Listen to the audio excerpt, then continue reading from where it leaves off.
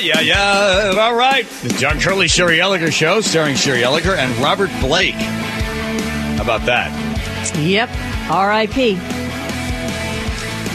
Who seems insensitive, R.I.P. But we just got news, and Chris Martin, for some reason, likes to send out who dies in the middle of our show. I don't think we're responsible for it, but Robert Blake, Beretta, passing away in the middle of our show. Who was acquitted for killing his wife, by the way. Thank you, Sherry, for that as well. All right. Hey, they're coming for your money. That's right, because it's not a spending problem. It's a taxing problem. We need more of your money, and that's exactly what they hope to get. Let's see. You could talk about federal. That would be Biden, or we could talk about what they want to do in the state of Washington. Either way, the rich need to pay their fair share because the rich don't pay their fair share. So the Senate hearing today to tax the wealthy Washingtonians. Let's see. Do we have sound on wealthy Washingtonians not paying their fair share? Probably not. But basically what the idea is, there's some billionaires that live in the state of Washington. One of the reasons they live here is, well, because you don't have a income tax. And you know who they are, right? We don't have to say any names, but you know who they are. So they've decided in the state of Washington, we are going to tax you, rich guy, because you don't pay your fair share. And we're going to tax your assets before you realize them. So let's say you buy a house for $500,000 in 10 years. It's now worth $1 million. So it's got you have $500,000 worth of capital gains. You have $500,000 worth of equity. They want, even though you haven't realized it, you haven't sold your house yet, the legislators want to be able to tax your unrealized gains. So these are your assets, whether it's stocks or something else that's collectible or whatever. They want to take a piece of it even before you sell it as income. They want to be able to tax it. Right? I set that up correctly? Is that basically the idea? Yes. So here's what it says from Como News. Senate Bill 5486, which was sponsored by Noel Frame, a Democrat from Seattle, would create a, quote, narrowly tailored property tax on extreme wealth derived from the ownership of stocks, bonds, and other financial assets. The first $250 million of assessed value would be exempt from the tax. This is what he said about it. We have an upside down tax code here in Washington that benefits some of the wealthiest people in the world, and it's time that they pay what they owe. I see. So it would generate about $3 billion a year, by the way. Sure it would. Now, they have to do a thing called mark to market, which means they would have to determine, okay, at this precise time, the government will now assess all of your assets. So if you're like Jeff Bezos and you have billions and billions of dollars in various stocks and property and everything else, they will assess right there at that point, that stock is worth this amount of money. And they'll go, bang, right there we mark it, and now you owe us a percentage of those assets. So let's just say, hypothetically speaking, that Jeff Bezos says, well, oh shoot, I got to pay this tax. So what he does is he begins to sell some of his stock. And as he sells his stock, just like when Elon Musk sold his stocks, the price of the stock begins to plummet. So then Mr. and Mrs. Smith, good Democrats that they are living in Seattle, suddenly they look at their Amazon stock and it's going down. They're losing money. How'd that happen? Well, that happened because Mr. Bezos decided to sell some of his stock in order to pay the tax that the state of Washington feels that he must pay because he has excessive wealth, whatever that is, right? Or the other thing that goes into this is the general idea that somehow Jeff Bezos doesn't contribute to the state of Washington when Amazon has created 80,000 jobs in the state of Washington. So you want to tax Jeff Bezos? You really want to screw that guy over because he's not paying his fair share when he has created 80,000 taxpayers? Is that how you treat somebody who's created 80,000 taxpayers? You decide you're not paying your fair share, so we're going to come after you and get you for your excessive wealth. You know, this is like the French Revolution, right? You're going to go get Marie Antoinette and the rest, and they're going to go out there and start chopping people's heads off because, you know, they don't deserve the money they've earned. Biden's trying to do the exact same thing with yes. his same idea of the wealth tax, which, by the way, is unconstitutional. If they pass this thing in Washington, it'd be unconstitutional as well because it's basically an income tax. Well, but it's also also administrate it. Yeah, but how do you administrate it, right? How do you determine what's the value of that thing at that time? Because if you say to Bezos, okay, your stock's worth $100 million, we'll tax you there. So they tax him at that point. But let's say for some reason the stock drops the next week. Now it's only worth this amount. You think the IRS or the state of Washington is going to rebate him the difference between the two? No, because the general refrain would be he can afford it. He can afford it. And the whole idea is just to get more money. The thing that Biden's trying to do is a much lower bar. I mean, it's for people making $400,000.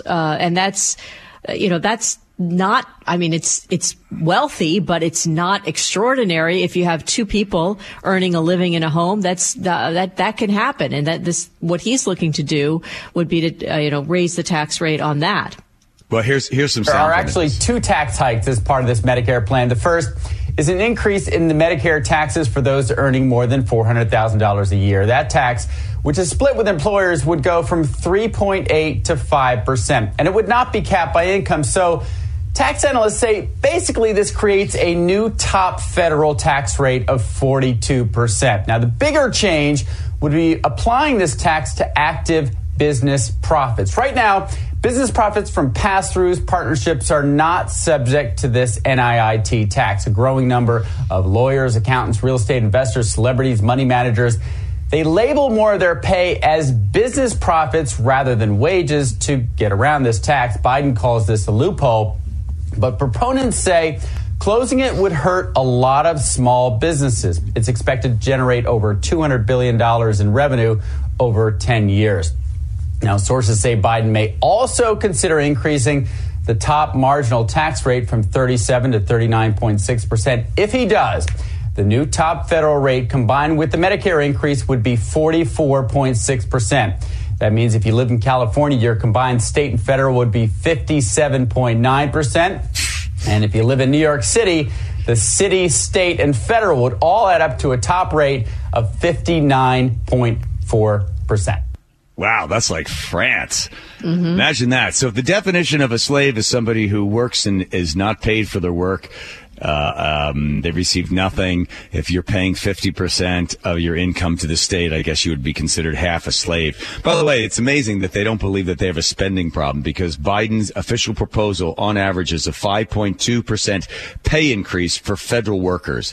So they're going to give more money to federal workers and to military in 2024, but they just believe they're going to be able to take more of it from the people at the top 1%. Top 1% of wage earners in the state of Washington, in the United States, pay 40 cents of every dollar collected. So 1% pays 40 cents of the dollar that the federal government collects. And then as you move to the 10%, that's almost 70-some cents of every dollar collected comes from the top 10%. So the idea the rich aren't paying their fair share. I don't know how anybody ever describes what fair share is, but I would always assume that you would rather want to incentivize and reward the people that are making jobs and creating wealth for everybody else as opposed to labeling them as somehow greedy or heartless, as they do with Bezos or anybody else that's out there. But the state of Washington going to come after those guys and go get their money. Well, in terms of Medicare, I heard Bernie Sanders on NPR, of course, the other day. And he was talking about this whole Medicare thing and talking about being able to fund it. And what do you say, John, to the people that say, Medicare, by increasing it for the very, very, very wealthy, because they don't really need it when you think about it, they can afford to get their own health care. Right. Does that seem at all fair, or does that seem they've worked just as hard, they've paid into it dramatically, they've done everything that all the other Americans has, but do you think that it does seem a little more even to have people who have extraordinary wealth pay a little bit more, at least to keep the system or to keep Medicare solvent? Well, the numbers add up. It's insolvent because of the projections. The average person pays, and these numbers are for a couple of years ago, the average person pays in about $135,000 and takes out $350,000. So how long could you run a business where you buy it for $1 and you sell it for 50 cents? Someone says, well, how's that going to ever make money? Oh, we'll make it up in volume. So someone pays $135, they pull out $350. You're not going to be able to keep this thing going. So you say, well, let's tax the rich more.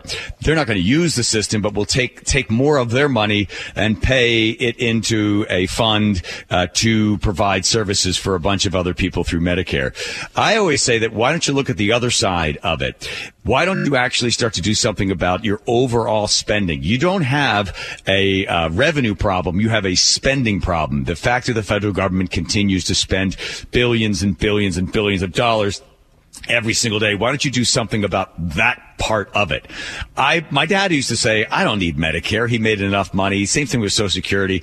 I don't mind means testing something like that. If you make a certain amount, you don't get Medicare, or maybe you pay a little less or something. But this whole idea of universal health care, it just goes to show how completely out of mind they are, that they believe that they're going to be able to provide health care for everybody. There's no way they could get possibly enough money to provide those types of services. I still go back to get government out of all health care and allow people to actually have price signals as to what something truly costs. Create a real marketplace so that I could go to the doctor or shop another doctor, and I'm using my own money. I'm not going to ask the government to pay for my health care, and I'm not going to ask my employer to pay for my health care. I'm going to shop. Imagine if you went to the supermarket, Sherry, and you didn't have to care about the price. You just had a copay. So you would just pile up the conveyor belt with all sorts of goodies. You got your lobster and your steak and everything else. The person goes, that'll be $10 as you're beeping and scanning the thing across. Because there's no real marketplace, you don't really care about the price, and without the price tends to go up. So the whole healthcare system is completely busted, and they would need to reconfigure it. But listen, they're just going to keep taxing people and keep providing Medicare because nobody wants to be accused of cutting the great promises made to the generation, whether Social Security or health care. So, by the way, do you expect at a certain point are you looking forward to the fact that your medical coverage will be covered by taxpayers? I'm not looking forward to what that means, which is that I'm old. But I mean, wait, hold on a second. What do you consider old, Sherry? What number is old? I move that number every year, obviously. Good. I mean, last year it was one number. This year it'll be a different number. I mean, old, it's all relative, I guess, but I don't really consider anybody to be old to the degree that they are not able to function until they get to the point where they're not able to function. But as far as being considered a senior citizen, that's usually in your mid to late 60s. Okay. So have you gotten an envelope from AARP? Of course. Okay. And when you get it, what do you do with it? I hide it and hang my head in shame and cover every mirror in my house. And weep uncontrollably and clutch the drapes. What do you do?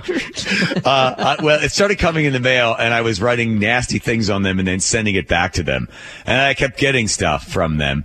And politically, I don't agree with them. And then also, I hate the fact that they knew how old I was, and they started sending me those things, taking advantage of discounts and things. So, no, I just wanted to know where you thought old was on that. Hey, by the way, inflation, we heard about shrinkflation, where they're starting to make packages smaller. Rather, you keep the price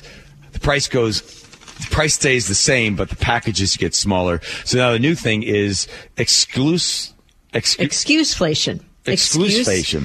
Inflation to keep prices and corporate profits high. What is the excuse? Well, what corporations and what some food companies it doesn't really matter what it is. If something makes the national news, for instance, obviously the pandemic or the war in Ukraine, those types of things. What companies will often do is ride that wave, right? Because they figure, okay, now's a good time to raise the prices because we can use this media story or this kind of world event as a reason to raise it, and people won't complain as much because they can excuse it away. Oh, well, of course there's going to be a supply chain problem. Of course there's going to be higher prices because of the pandemic, all of that. So they're pushing the prices higher when these news events hit because it's just, especially the ones that are called once in a lifetime events where, you know, the pandemic was a once in a lifetime event. So they can then raise prices on certain things. But it's really a matter of, I guess, kind of public opinion.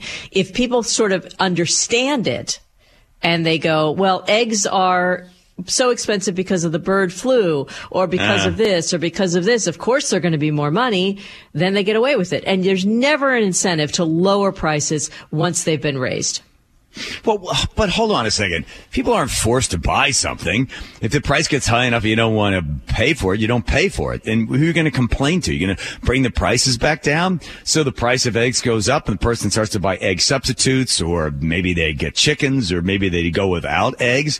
And prices come down when you're able to produce a product and have a lower production cost, and then you can slip in there and steal the customer from somebody else. And prices do go down when the efficiency of the production. Like, for instance, if you were to buy a microwave oven back in the early 70s, I think it was like $3,700 or something like that. Or even the first cell phone was like $3,500. You get a cell phone now for $20. Why? Because the industry has been able to produce them more efficiently, and you don't have to spend as much. You can get a microwave oven now for $60. So prices do come down on things. But this idea that, like, people are so upset you need a reason to raise the price. It's the free market. If you don't like it, don't spend money on it, right?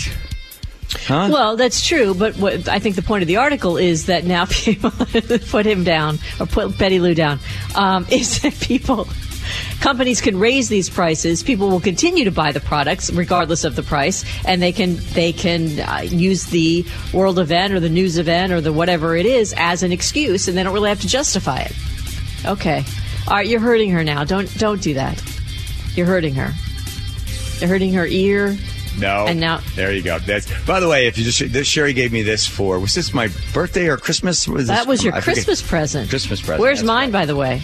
It was that's weird. It was a Starbucks gift card. That's weird. Didn't get to you. Let me check. I think I have a whole drawer of them over here. There we go. Get everybody writing. That's good and good for you. They're going to be part of it. Teeny Tiny Lady's going to find that letter of the day, and you're going to get your name mentioned on the air, at least your area code. That's just as good, by the way. I guess people are lamenting the fact that, what was the story? The worst thing they could possibly imagine is fewer college students. There's been a bunch of studies recently that said, well, it looks like less and less kids are wanting to go to college, and it's going to cause the American economy to stall or flatten or won't go up as much because we won't have these bright kids graduating from college and bettering themselves and bettering the economy. So, oh my, what are we going to do? Does any of that strike into your heart or brain, Sherry, as a concern?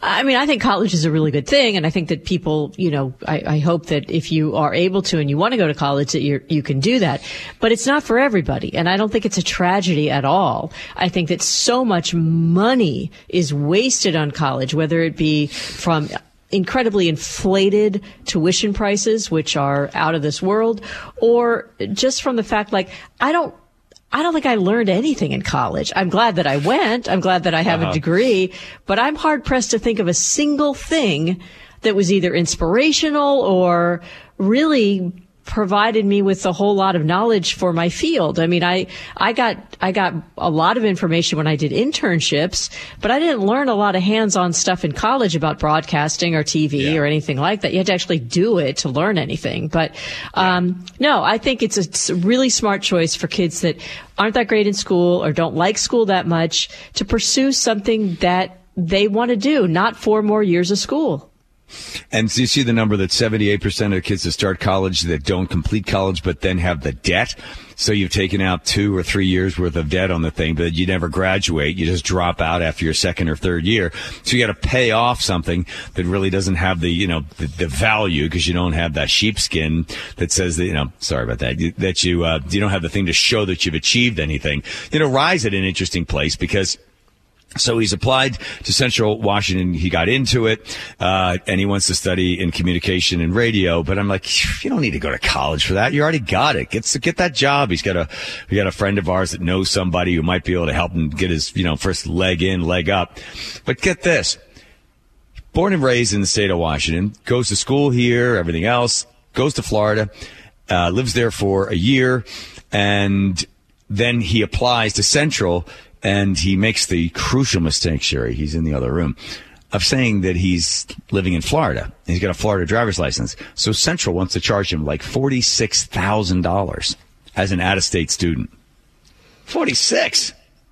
Well, sometimes being an out-of-state student tips the scale in your favor for admission because they want to make more money off of you. So they've got a lot of... Yeah, so I mean, you have to consider, what the outcome might have been had he not been an out-of-state student. I know it is. The outcome would have been about $8,000 or something for the year. So he's got $46,000 on there. So I would like to go talk to the admissions folk over there and just say, listen, he's there 1 year, but he's really a Washington kid, always been a Washington kid. He's got his Washington driver's license. So give him a break, let him go. I sent him over to the DMV today. I said, go down to Ellensburg, go to DMV. They're really nice over there. You're going to love them. You're going to love working with them. They'll take different photos of you. They're really sweet people. So he was really looking forward to going down to the DMV. And he comes back, he's like, phew, they weren't so nice, Dad. You oversold it. So I haven't found out why. But I think it has something to do with his haircut. Wait, you mean just to get his driver's license or what? Yeah. The lady at the DMV in Ellensburg was really nice to me. She said, oh, you're much better looking at. Let's take another photo. And then she showed it to me. She goes, what do you think of that one? I go, She goes, let's do another one. So they were really kind because they don't have a lot of people in there. So they take time with you and they're just friendly. It's not like the normal sort of DMV, government take a number, sit there on a hard plastic chair. It was, a little bit more kind of, small town DMV. So they were nice to you. Yeah, I don't know why. So, yeah. So doesn't necessarily mean they're nice. It just means that they were nice to you, and maybe there was a different lady there today, and there was something wrong. So possibly. Yeah. Well, then either way, if Rye ends up going to college or not, the National Review looks at this story and basically says that the idea that we don't have enough college students, somehow the economy is going to be hurting because of that. How about somebody who's in high school ends up getting a degree or ends up journeyman and becomes a plumber and makes $150,000 a year? There's a need for that. There's a need for construction. There's a need for plumbers, electricians. There's a need for these people. There's a great book written about 10 years ago called You Can't Outsource My Hammer. And you could get a job that could be replaced by somebody in India, but when it comes to you swinging a carpenter hammer or, doing some plumbing and stuff, that can't be replaced somewhere else. And that's a skill that's needed. And they're still trying to find people to be able to do those types of jobs. But there's always been sort of looked down upon. When you're in high school, they hardly ever talked about that. They always talked about college and going to college and getting your degree and where are you going to go to college. And for kids that it wasn't part of it, you just felt like, well, I guess this is just a dead end for me, right? I told the story about applying and faking the whole thing you heard that, right? Did you ever hear that story about going to New York City and just making up the whole resume or your resume? Because I hadn't done any theater and I thought, I'll get into school for theater. And then because they accept you into the conservatory, they'll accept you into theater. So I went to 77 7th Avenue, the 11th or 14th floor of the Taft Hotel. I think that's what it was. I walked in there, this big ballroom. And I got halfway through the second monologue, and the guy stopped me, and he said, wow, I'm looking at your application. It looks like you only got leads. You only get leads? You have you don't have any other parts? I said, well, what can you say? And he said, in When You Coming Back, Red Ryder, what was Act 2, Scene 2 like sitting there at the kitchen table with your sister? How'd you play that scene? And it's like, well, having not been in the play, having knowing nothing about the play other than the fact that I found the play in a book, I said, well, that was difficult. He goes, yeah, it must have been difficult because you don't have a sister.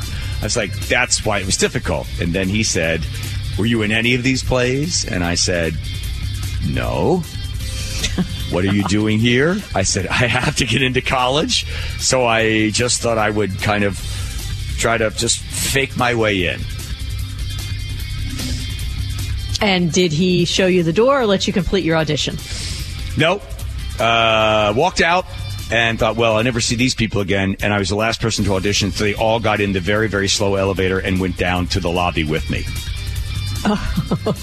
Oh, my God.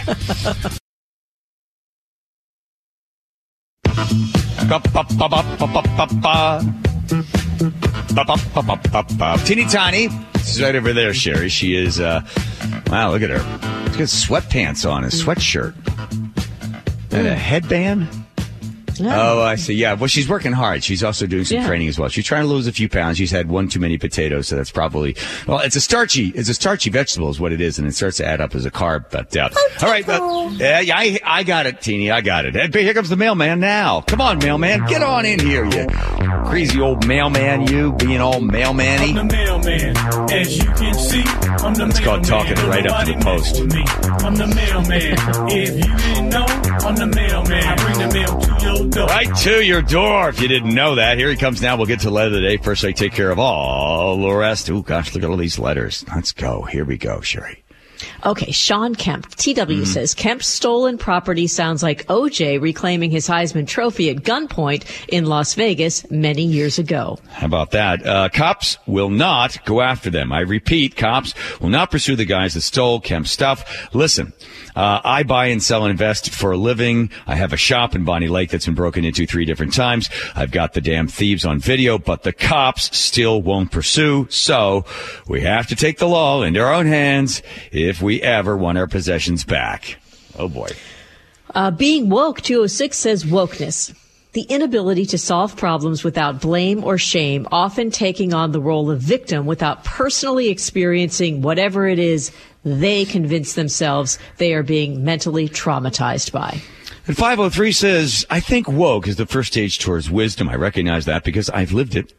When I was full of emotions and lacked experience and thoughtfulness, at the time, I saw the injustices I wanted to see change. Then, after a lot of open-mindedness and a lot of help with shrooms and LSD and looking at things more objectively, I became more wise, working my way to enlightenment. When you can take the pebble from my hand. You know what that's a reference to, Sherry? No. Kung Fu. Kung Fu. I added the pebble part. Go ahead. Oh, okay. Tax at Amazon 425 said, did Amazon bring 80,000 new people to Washington State, or did it employ 80,000 people in Washington that were already here with different jobs, also paying tax before working for Amazon? They created jobs. And if one person left one job to take another job, they created jobs. Jobs create wealth. Multi-family zoning. Sue says, my idea would be to have developers build homes like a 1,200 square foot. And if they say, well, they can't make any money doing that, then subsidize the difference. 360 says, Sherry, so you think people who build homes will take less money and target a lower income group? Who would do that? It's like, would you take the lower paying job if all else is even? No, I would not. Oh, I thought you did. I'm sorry. I haven't seen your paycheck. Tax and universal health care. Jeff says, I used to like the universal health care until I started driving for Instacart, and I noticed everybody's diet with the 4 gallons of soda and the 4 gallons of ice cream and no carb, gluten-free, Atkins, keto, microwave meals. I'll pay for Medicare when people stop letting themselves get fat. Jeff. Gun bills, 417. Did they define assault weapons? I don't know if they can. 480, suicide is a mental issue. It's not a gun issue. Jason says, John, there's already a 10-day waiting period, so this 10 days is on top of the previous 10-day waiting period from 1639 back in 2019. I see. So buying a gun, no matter what it's used for, it's a big purchase, and in the sense that you should think about it quite a bit first. So wait 10 days isn't that bad, says 425. Kelly says, John, I do not agree with the 10-day waiting period at all. In fact, I don't care who you are or how old you are or how many felonies you think you have. I think everybody should have the right to bear arms. That right there could cut crime down dramatically.